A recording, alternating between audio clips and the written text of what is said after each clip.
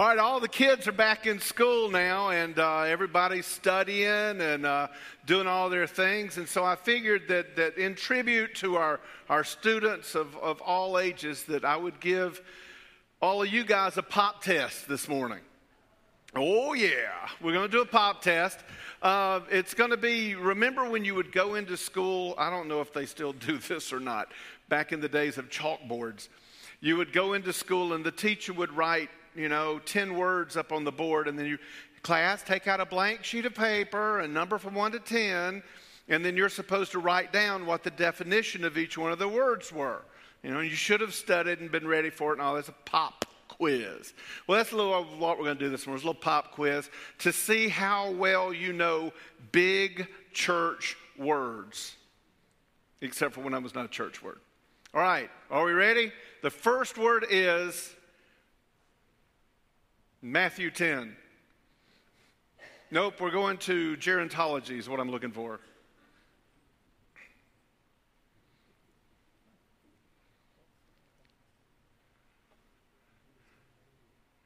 Yeah, okay, well, let's try this. While you're looking for it, the first word is gerontology. Does anybody know what the word gerontology means? Study of what? Come on, say it out loud. You did fine. Come on, don't make me walk out there. Study of aging, old people. I was going to say that it was the study of Barry Collins. Because you see, and that's perfect, brother, that you're walking at me now, that you could not. Thank you for that. Serendipity. You see, Monday will be Barry's 52nd birthday.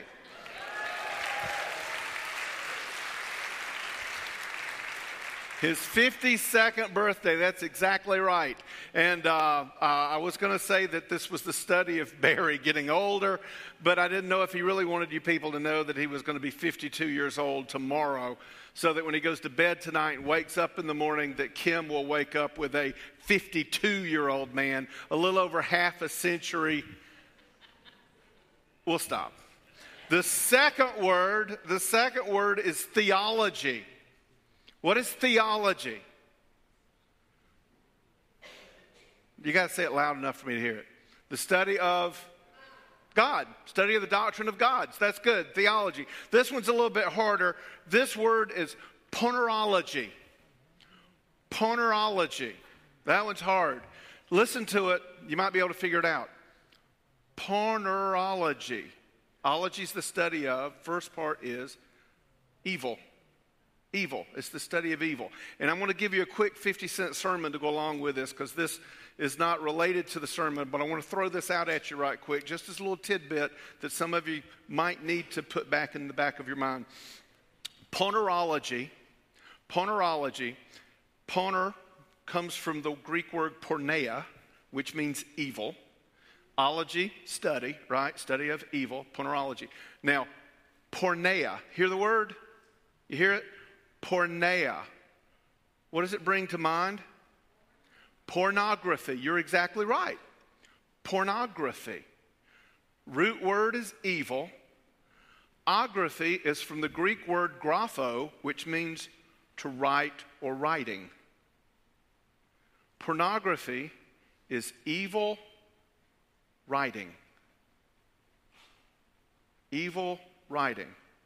Back when I was a younger man, a friend of mine had a copy of the Satanic Bible, and I thought I needed to read it because, you need to know your enemy, right? So I got the copy of the Satanic Bible, and I held it in my hands, and I'm telling you, as I tell the story, as I've gone through this several times,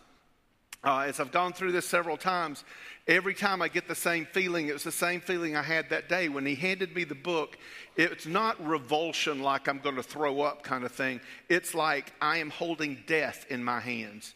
I think about the movies you watch where there's a bomb about to go off and they're really quickly trying to get it dismantled so that it will blow up and kill everybody. That feeling that if I don't do this right, I'm going to blow up and absolutely die. That feeling. Holding this thing in my hand, and then I decide I'm going to try to read it. And so I open it up, and I look at a page and close it up because I realize that what I'm holding in my hand is a book that is written by somebody whose goal is to steal, kill, and destroy. That's the whole purpose of this. It is evil writing.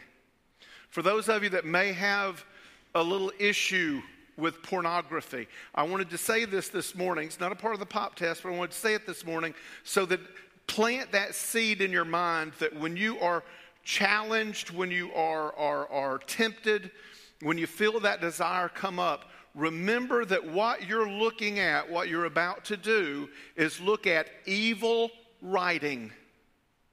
Evil writing. And the goal of that evil writing, as much as it makes your heart beat faster and all the stuff that it does, the goal of that evil writing is to destroy you. That's the goal.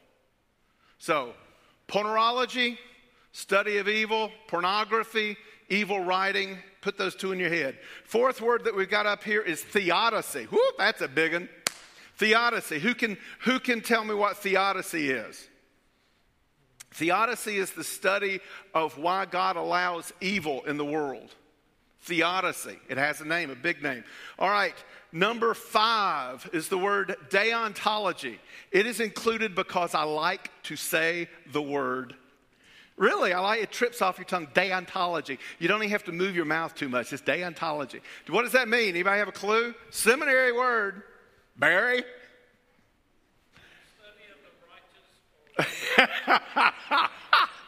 Yeah, he just looked it up.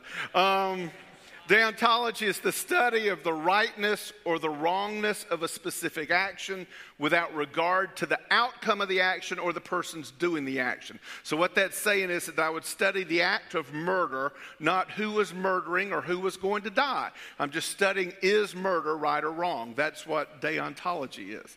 These are all seminary words. I learned these things. I brought these up by memory. It was crazy. The next word is just. We use this word in church all the time, right? Something is just. What does just mean when we say something is just? A couple of weeks ago, we talked about God being just. Just means behaving according to what is morally right or fair. Behaving, it's a doing thing, doing what is morally right or what is fair. That's just. And the last word is the word we're going to look at this morning, is righteous. What does it mean to say that someone is righteous? What does that mean? Righteous means being morally right or justifiable. It means being virtuous, and I had to look virtuous up because that's not a word we use all the time. Having or showing high moral standards. So if a person is righteous, they are morally right, they are justifiable or justified, they're virtuous. They have very high moral standards. All of these church words, except for gerontology, all of these church words are pretty much church words except that. Pretty much seminary words. We don't use those in church. If we walk around talked about ecclesiology, deontology, theodicy, that's just to make us sound smart. What we really talk about in the church is why is there evil, what is good, who is God. That's the way we talk within the church. But the last two words we use in church all the time. We use the word just all the time. We use the word righteous all the time. And I wonder, do we know what those words mean when we say them? Do we know what they mean? A number of you remember a verse from Vacation Bible School in years past that, again, back in the days of chalkboards, didn't have the internet, didn't have cell phones. We were dumb as rocks back in those days. And they had to write it with this rock on this black thing on the wall, and it would chalk up and fall to the ground. And the biggest thrill you got was getting danced by the teacher to go outside and clean the erasers. That meant you were somebody. Yeah, that's what made my life exciting. So back in those days, we had this that we memorized. We always memorized everything back in those days in the King James Version of the Bible. And it says, study to show thyself, or study to shew thyself approved unto God, a workman that needeth not to be ashamed, rightly dividing the word of truth. Let me ask you, has there ever been a time when you're talking to somebody about your faith, about religion, about God, and you used a phrase or a word or a sentence, and they looked at you like you had 4 heads? You ever had that happen? You're talking to them and they just look, and you know that they don't know what you're talking about. They don't have a clue. And so then you try to explain it to them, and you realize at that time, you can't explain it. How do I explain righteous to somebody? What does that mean? And so you stand there and you sort of stutter and stammer for a bit, and now you're embarrassed, or to use the King Jimmy word up there, you're ashamed. Man, I ought to know how to do this. I've done it. It wasn't that long ago that I stood up and was talking to somebody about some really religious stuff, and they looked at me and they said, "What the blank does that mean?" I was not offended by the blank because I deserved the blank. What does that mean? And I tried to stutter and stammer. How do you communicate these words to people that do not have our secret decoder ring and don't know the secret handshake? How do we explain these things? So that's what we want to look at this morning. What does the word righteous mean? When the Bible says, "So it will be at the end of the age, the angels will come out and separate the evil from the righteous." Well, we know what that means. The evil are those people over yonder, and the righteous are us. Yeah, I will not be on the down elevator. I'll be going on the other side, right? Why? How do I define that? What will we look like if we are righteous? The only way for us to know what we're going to look like if we are righteous is to go to the one who is considered the holy and righteous one. We look at Jesus and see who he was and what he did. And we're going to go to a crazy place to do that. We're going to go to the book of Malachi in the Old Testament. We're going to go to Malachi chapter 2, verse 27 through chapter 3, verse 6. Listen to what he says. "You have wearied the Lord with your words. But you say, how have we wearied him? By saying, everyone who does evil in the sight of the Lord, and he delights. Everyone who does evil is good in the sight of the Lord, and he delights in them. Or by asking, where is the God of justice? Behold, I send my messenger, and he will prepare the way before me. And the Lord whom you seek will suddenly come to his temple. And the messenger of the covenant in whom you delight, behold, he is coming, says the Lord of hosts. But who can endure the day of his coming? And who can stand when he appears? For he is like a refiner's fire and a fuller's soap. He will sit as a refiner and a purifier of silver, and he will purify the sons of Levi and refine them like gold and silver, and they will bring offerings in righteousness to the Lord.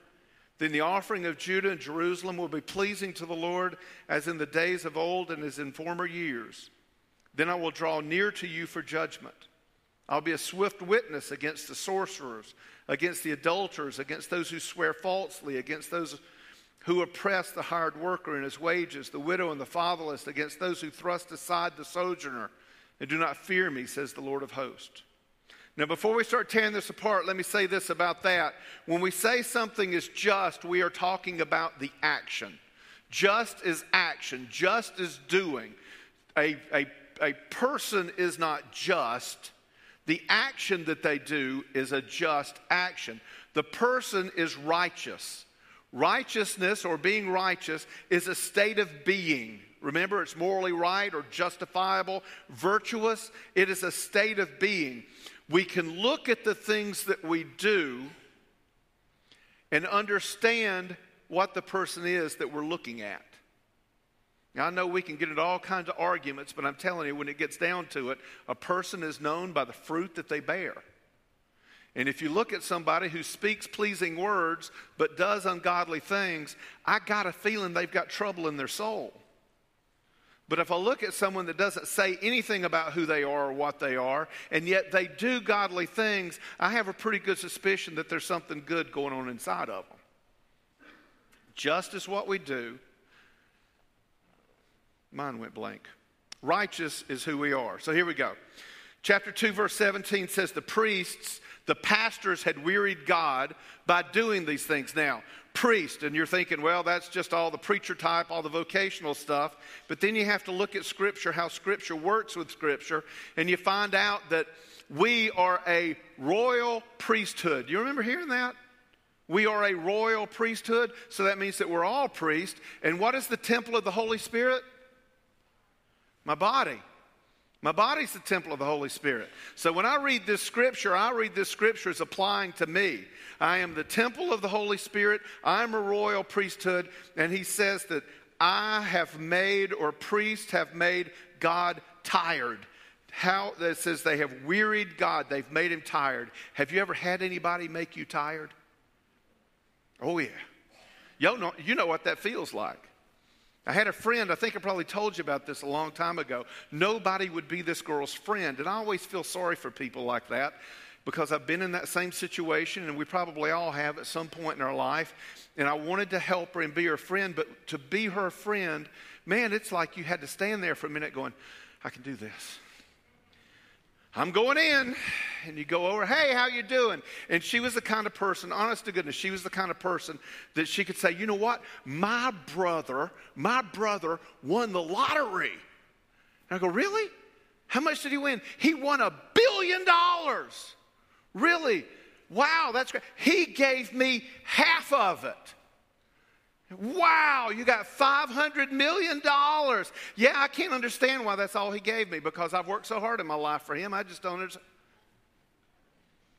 My child made a 99, was the only one in the class that made a 99. That was the highest grade in the class. She's been working so hard. I love her so much. It is so wonderful. I just can't understand, though. She's better than that. Why did she make 100?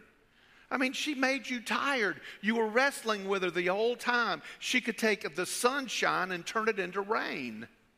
She made me tired. We make God tired.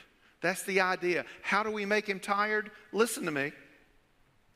When we say that evil is good and God takes delight in that evil, in our world right now, what do we hear? We say that evil is good and that God takes delight in that. Have you ever seen a time when Jesus said something that was not good and yet he said it was good? With God, there are no gray areas. Anything that he knows is wrong, he doesn't work to find a loophole in it. He doesn't try to find a way to do this thing because he wants to do this thing, so he looks for that loophole to try to work his way into it. He never did that. In Jesus' economy, if it's wrong, it's wrong. If it's right, it's right. Righteous believes the truth. Righteous speaks the truth. Righteous lives the truth and does it all with a spirit of compassionate love. That's what righteous does. Second way we weary God is when we say, where is God and where is the God of justice? And people, we do that now in the church. Where is the God of justice? Like he's on Mars. He's going to get back to us at some times. Where is the God of justice? Where is God? With all this that's going on in the world, where is God? Well, where has he ever been? Do you understand how ridiculous this question is? Where is God? He's right where he's always been. He's waiting on us. Listen, he chose to change the world through people. He does not do magic. No magic wand. Woof, everything's right now. He chose to work through people. If we want to see the world change, get on your knees, get right with God, and then get out in the marketplace and talk about him. That's all there is to it. That's the whole formula. Be right with God and talk about him everywhere you go. That's how the world gets changed. The righteous know where God is. They live their life based on that. Now look at verses 1 and 2 of chapter 3. It says, behold, I send my messenger, and he will prepare the way before me. And the Lord whom you seek will suddenly come to his temple. And the messenger of the covenant in whom you delight, behold, he is coming, says the Lord of hosts. But who can endure the day of his coming, and who can stand when he appears? For he is like a refiner's fire and like fuller's soap. The two people that he's talking about here, the first person he's talking about, I believe, is John the Baptist. It's the spirit of Elijah that comes in and makes the way of the Lord straight. And the second person he talks about here is the Lord, is Jesus himself coming in. Now, what happens when Jesus enters his temple? Remember, who is the temple? Where is the temple? Me. I'm the temple. When he enters me, what does it say? He starts to refine it. Like refiner's fire or fuller's soap. Refiner's fire is easy. How it's made, On October the 2nd is the 10-year anniversary of How It's Made. They're going to have a How It's Made-a-thon. 24 hours that I get to watch things like I watched this morning. How sewage is treated in waste treatment plants. Do you know how exciting that was? Man, it's a killer. 24 hours of How It's Made on October the 2nd. I know how refiner's fire works because How It's Made has shown me how iron is smelted, how gold is refined, how silver. I understand that. Fuller's soap. What in the world is Fuller's soap? Had no clue, so I had to look it up. Fuller's soap actually refers to washing clothes, is what it's referred to. And it talks about washing clothes. You've seen the movies, the Italian movies where they have the big vat and they put all the grapes in the big vat, and then they get in the vat and they stomp the grapes to get the juice out to make the wine. You all know that, right? And you're all hoping that they don't have toenail fungus or athlete's feet, and they all wash their feet. I mean, that's what I think about when I see them do that. Fuller's soap is the same idea, but for clothes. And what they did is they'd take a big vat, and they'd fill it about yay deep with water, and then whatever kind of soap they had back in those days, they put the soap in there, and then they'd throw the clothes in, and the women would get in the water with the clothes, and they would stomp the clothes until they were clean. They would stomp the dirt out. The clothes never came to the top. The clothes stayed underwater until the dirt was completely drowned out. And that's the image that he's giving here of when he enters the temple. When he enters the temple, he starts purifying things. And you know, it's not pleasant. You know, we lie to people when we witness to them. Accept Jesus as your Savior, and everything will start turning out right. Yeah, it will. He will start working in you, but the first thing he starts to do is clean you up. And cleaning up, he says, is purifying fire and Fuller's soap. It means that he works in you and burns stuff up and drowns some stuff, and sometimes that's not fun. It is not fun. It has never been fun for me to have to admit that I'm wrong about anything. It is rare that I am wrong, unless I'm talking to my wife, and then it's a fairly regular occurrence. But I don't like that. And yet that's what God does. Jesus does when he enters the temple. He makes us righteous by burning these things away. Jesus enters the temple. We trust him as our Savior just as we are. Look, folks, people are going to come to this church, God willing, that aren't going to look right and aren't going to talk right, and that's okay. And they're going to come in with baggage and have done things that we're going to look at them and go, oh, and that's okay. Because, see, it's not their job to get cleaned up before they come in. It's not our job to get cleaned up before we meet Jesus face to face. It is our job to come to him exactly as he is and trust him just as he is, so that when we do trust him just as he is, as we are, he enters the temple of our bodies. He somehow has a mystical union with us that I don't understand. I do know the scripture tells me, and I believe it because it's happened to me, that he comes and lives in my heart, that he comes and lives as a part of me. Don't understand the mechanics of all of that, but he does. And then he starts purging all of the mess that I've got in me. And sometimes he purges quick and sometimes he purges slow. But that's the way it works. He cleans us up. It's not our job to clean somebody up. It's his job to clean somebody up. But it's always a good thing when he does that. Nobody I know with any degree of sanity enjoys doing wind sprints. Y'all remember those? Caitlin, do y'all still do those things in wind sprints? Yeah. When I was, if you can imagine this body, doing wind sprints, I've always looked like this. Maybe a little lighter, but it's just one of those things, Humpty Dumpty. I can't help myself. Actually, Captain Kangaroo, but that's another story. But the wind sprints, you start at the baseline. You start at the baseline and you run to the key and you run back, and you run to half court and you run back. You run to the other key and you run back. You run to all the way to the other baseline, you run back. Then you run back to the other key and you run back. Half court and back, key and back, and then you throw up. That's what a wind sprint is. It's exactly what a wind sprint is. Everybody hates wind sprints. Everybody loves winning. Does anybody in here enjoy losing? Nobody likes to lose. Everybody likes to win. In order to win, in order for good things to happen, sometimes difficult things has to happen in order to get us there. Surrendering yourself to be burnt and drowned with Christ will make you the vision of perfection that he's wanting to make you into. All right, verse 5. I'll hurry. Then I'll draw near to you for judgment. I will be swift against the sorcerers, against the adulterers, against those who swear falsely, against those who oppress the hired worker in the wages, who oppress the widow, who oppress the fatherless, against those who thrust aside the sojourner and do not fear me, says the Lord. Sorcery is one of those words that makes the people of the 21st century scoff at Christianity. Sorcery is Harry Potter stuff. And that's what it is. Sorcery is magic. That's what he's talking about. It's magic. But I want you to think about something. Magic means that you say a magic word, or you do a magical incantation, or you make a potion of some sort, and then you get what you want. I submit to you that we believe in magic. I submit to you, and here's why.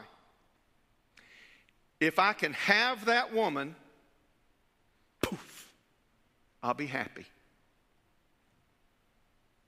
If I can have that man, poof, I'll be happy. If I can have that new car or a new house or a new wife or a new husband or a new job or a new career, poof, I'll be happy. All of that baggage and mess that I've toted along with me in my little brown wagon all of these years, somehow it's just mysteriously going to disappear. I'll be happy all of a sudden. If I move, if I get a new gun, if I get a new boat, if I kill the biggest buck, if I catch the biggest bass, if I paint the prize-winning painting, if I write the prize-winning poem, if I sing the most beautiful song and get the most applause, poof, I'll be happy. Tell me we don't believe in magic.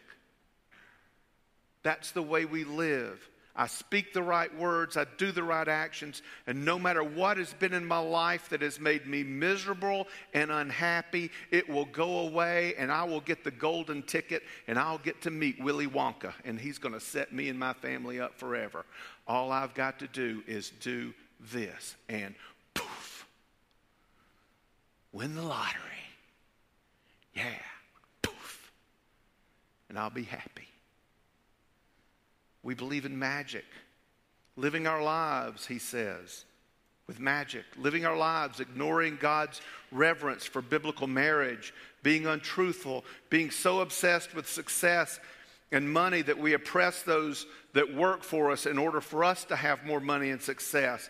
That we refuse to help the widow or the fatherless because they're so needy, they need these things, and it would take away from our ease and our comfort, and we want to be at ease and comfortable. Ignoring the homeless and the poor in order to maintain our standard of living. I don't want to give up any of the things I've got to help the poor.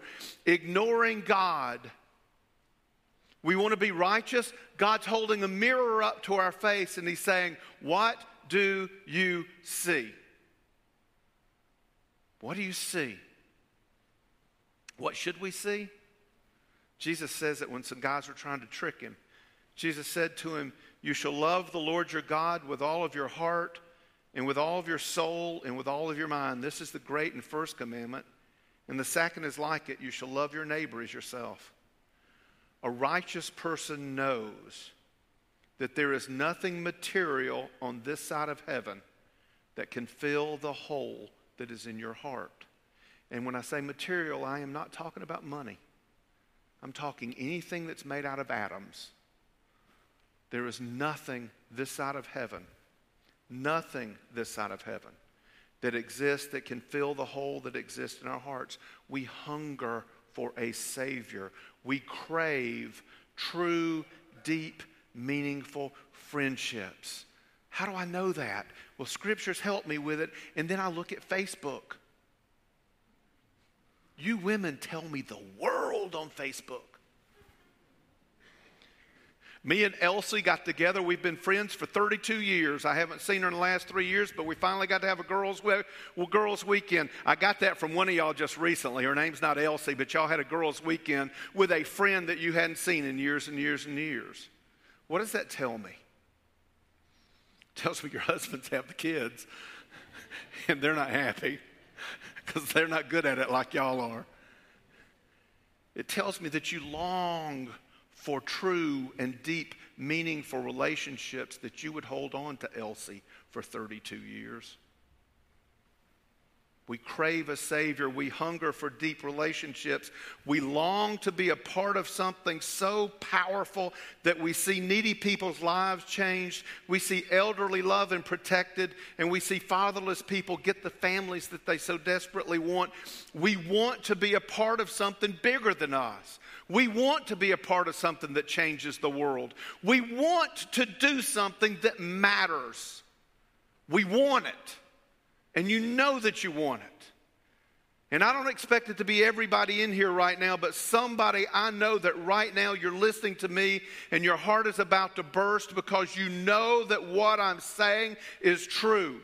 Either you love Jesus and you want more of him, or you don't know Jesus yet, but he's knocking at the door of your heart, and you know that you know that you know that you want him, and you're just scared to death. Because the preacher just said it's going to be hard when it happens. Listen to me, a man said once, a very smart man said once, no one wins the rat race. There is no righteousness in the rat race. I have been there. I have lived it. It will consume you. You will never be fulfilled by it. I'm going to give you more information than you need to hear. And after I leave, my wife will beat on me. My goal years ago was to make a 6-figure salary. I mean, that was my goal. And I was in sales, and we could make 6-figure salaries. And I worked my rear end off for that 6-figure salary. And I got my W-2 form. And it was $106,000 or $107,000 I made that year. And I felt just as flat as I felt before I looked at it. Well, I did it. What now? Now we got to make 125. And what happens? You get 125. Now I got to get 150. Or maybe you're a little lower in the totem pole, and I'm going to make 50. And then you get 50, and you see your W-2, and you go, well, now I'm going to make 75. The rat race doesn't fulfill us. No matter what we do, and it could be anything. It don't have to be your W-2 form. It can be anything in the world. If I can date, I'm a single guy. If I can date Caitlin, oh, my whole world will change. And then I date her, and it's like, well, she's a nice girl. But you know what? Her friend's pretty cute too. Right? No one wins in the rat race. No one wins. There's no righteousness there.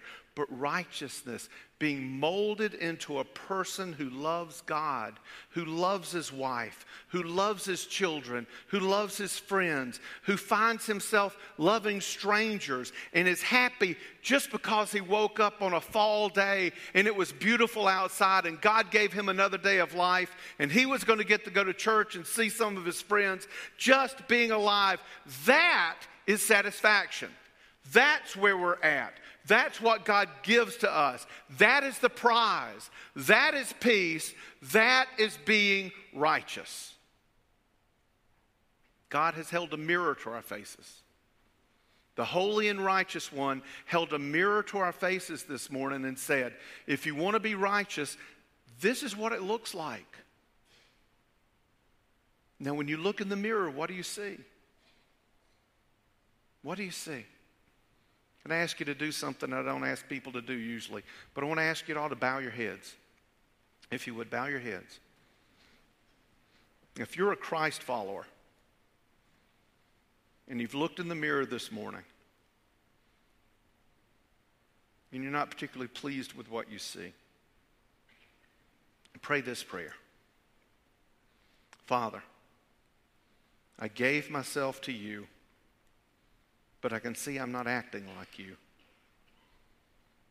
I don't like what I see. I want to be like you. I surrender myself to you, pleading with you to burn away everything that keeps me from you. Teach me to let you live through me. And if you're not a Christ follower, yet you know who Christ is, and you know that he is knocking on the door of your heart saying, trust me so I can take you where I want you to go, which will be the greatest place you've ever been. Trust me to guide your life. Trust me to give you the happiness that you've not been able to come by on your own. Trust me. If that's you this morning, if you're sitting with somebody, take their hand. Pray this prayer. Father, I know I'm a sinner. I lived my life without you, but I want you. Please forgive me of my sins and start purifying me to be like you. Whatever it takes, Lord, take me through it so I can learn to let you live through me. And Father, as a congregation this morning, we pray to you and ask that there would be people in this house that would have prayed those prayers this morning in all sincerity, in all humility, because they know standing before you, the Scripture says, who can stand when you come into the room? And they're feeling in their hearts right now that they're not worthy to stand before you. But gracious Father, I know that you walk to each one of us and take our hands and lift us up. You call us brother, and you change us.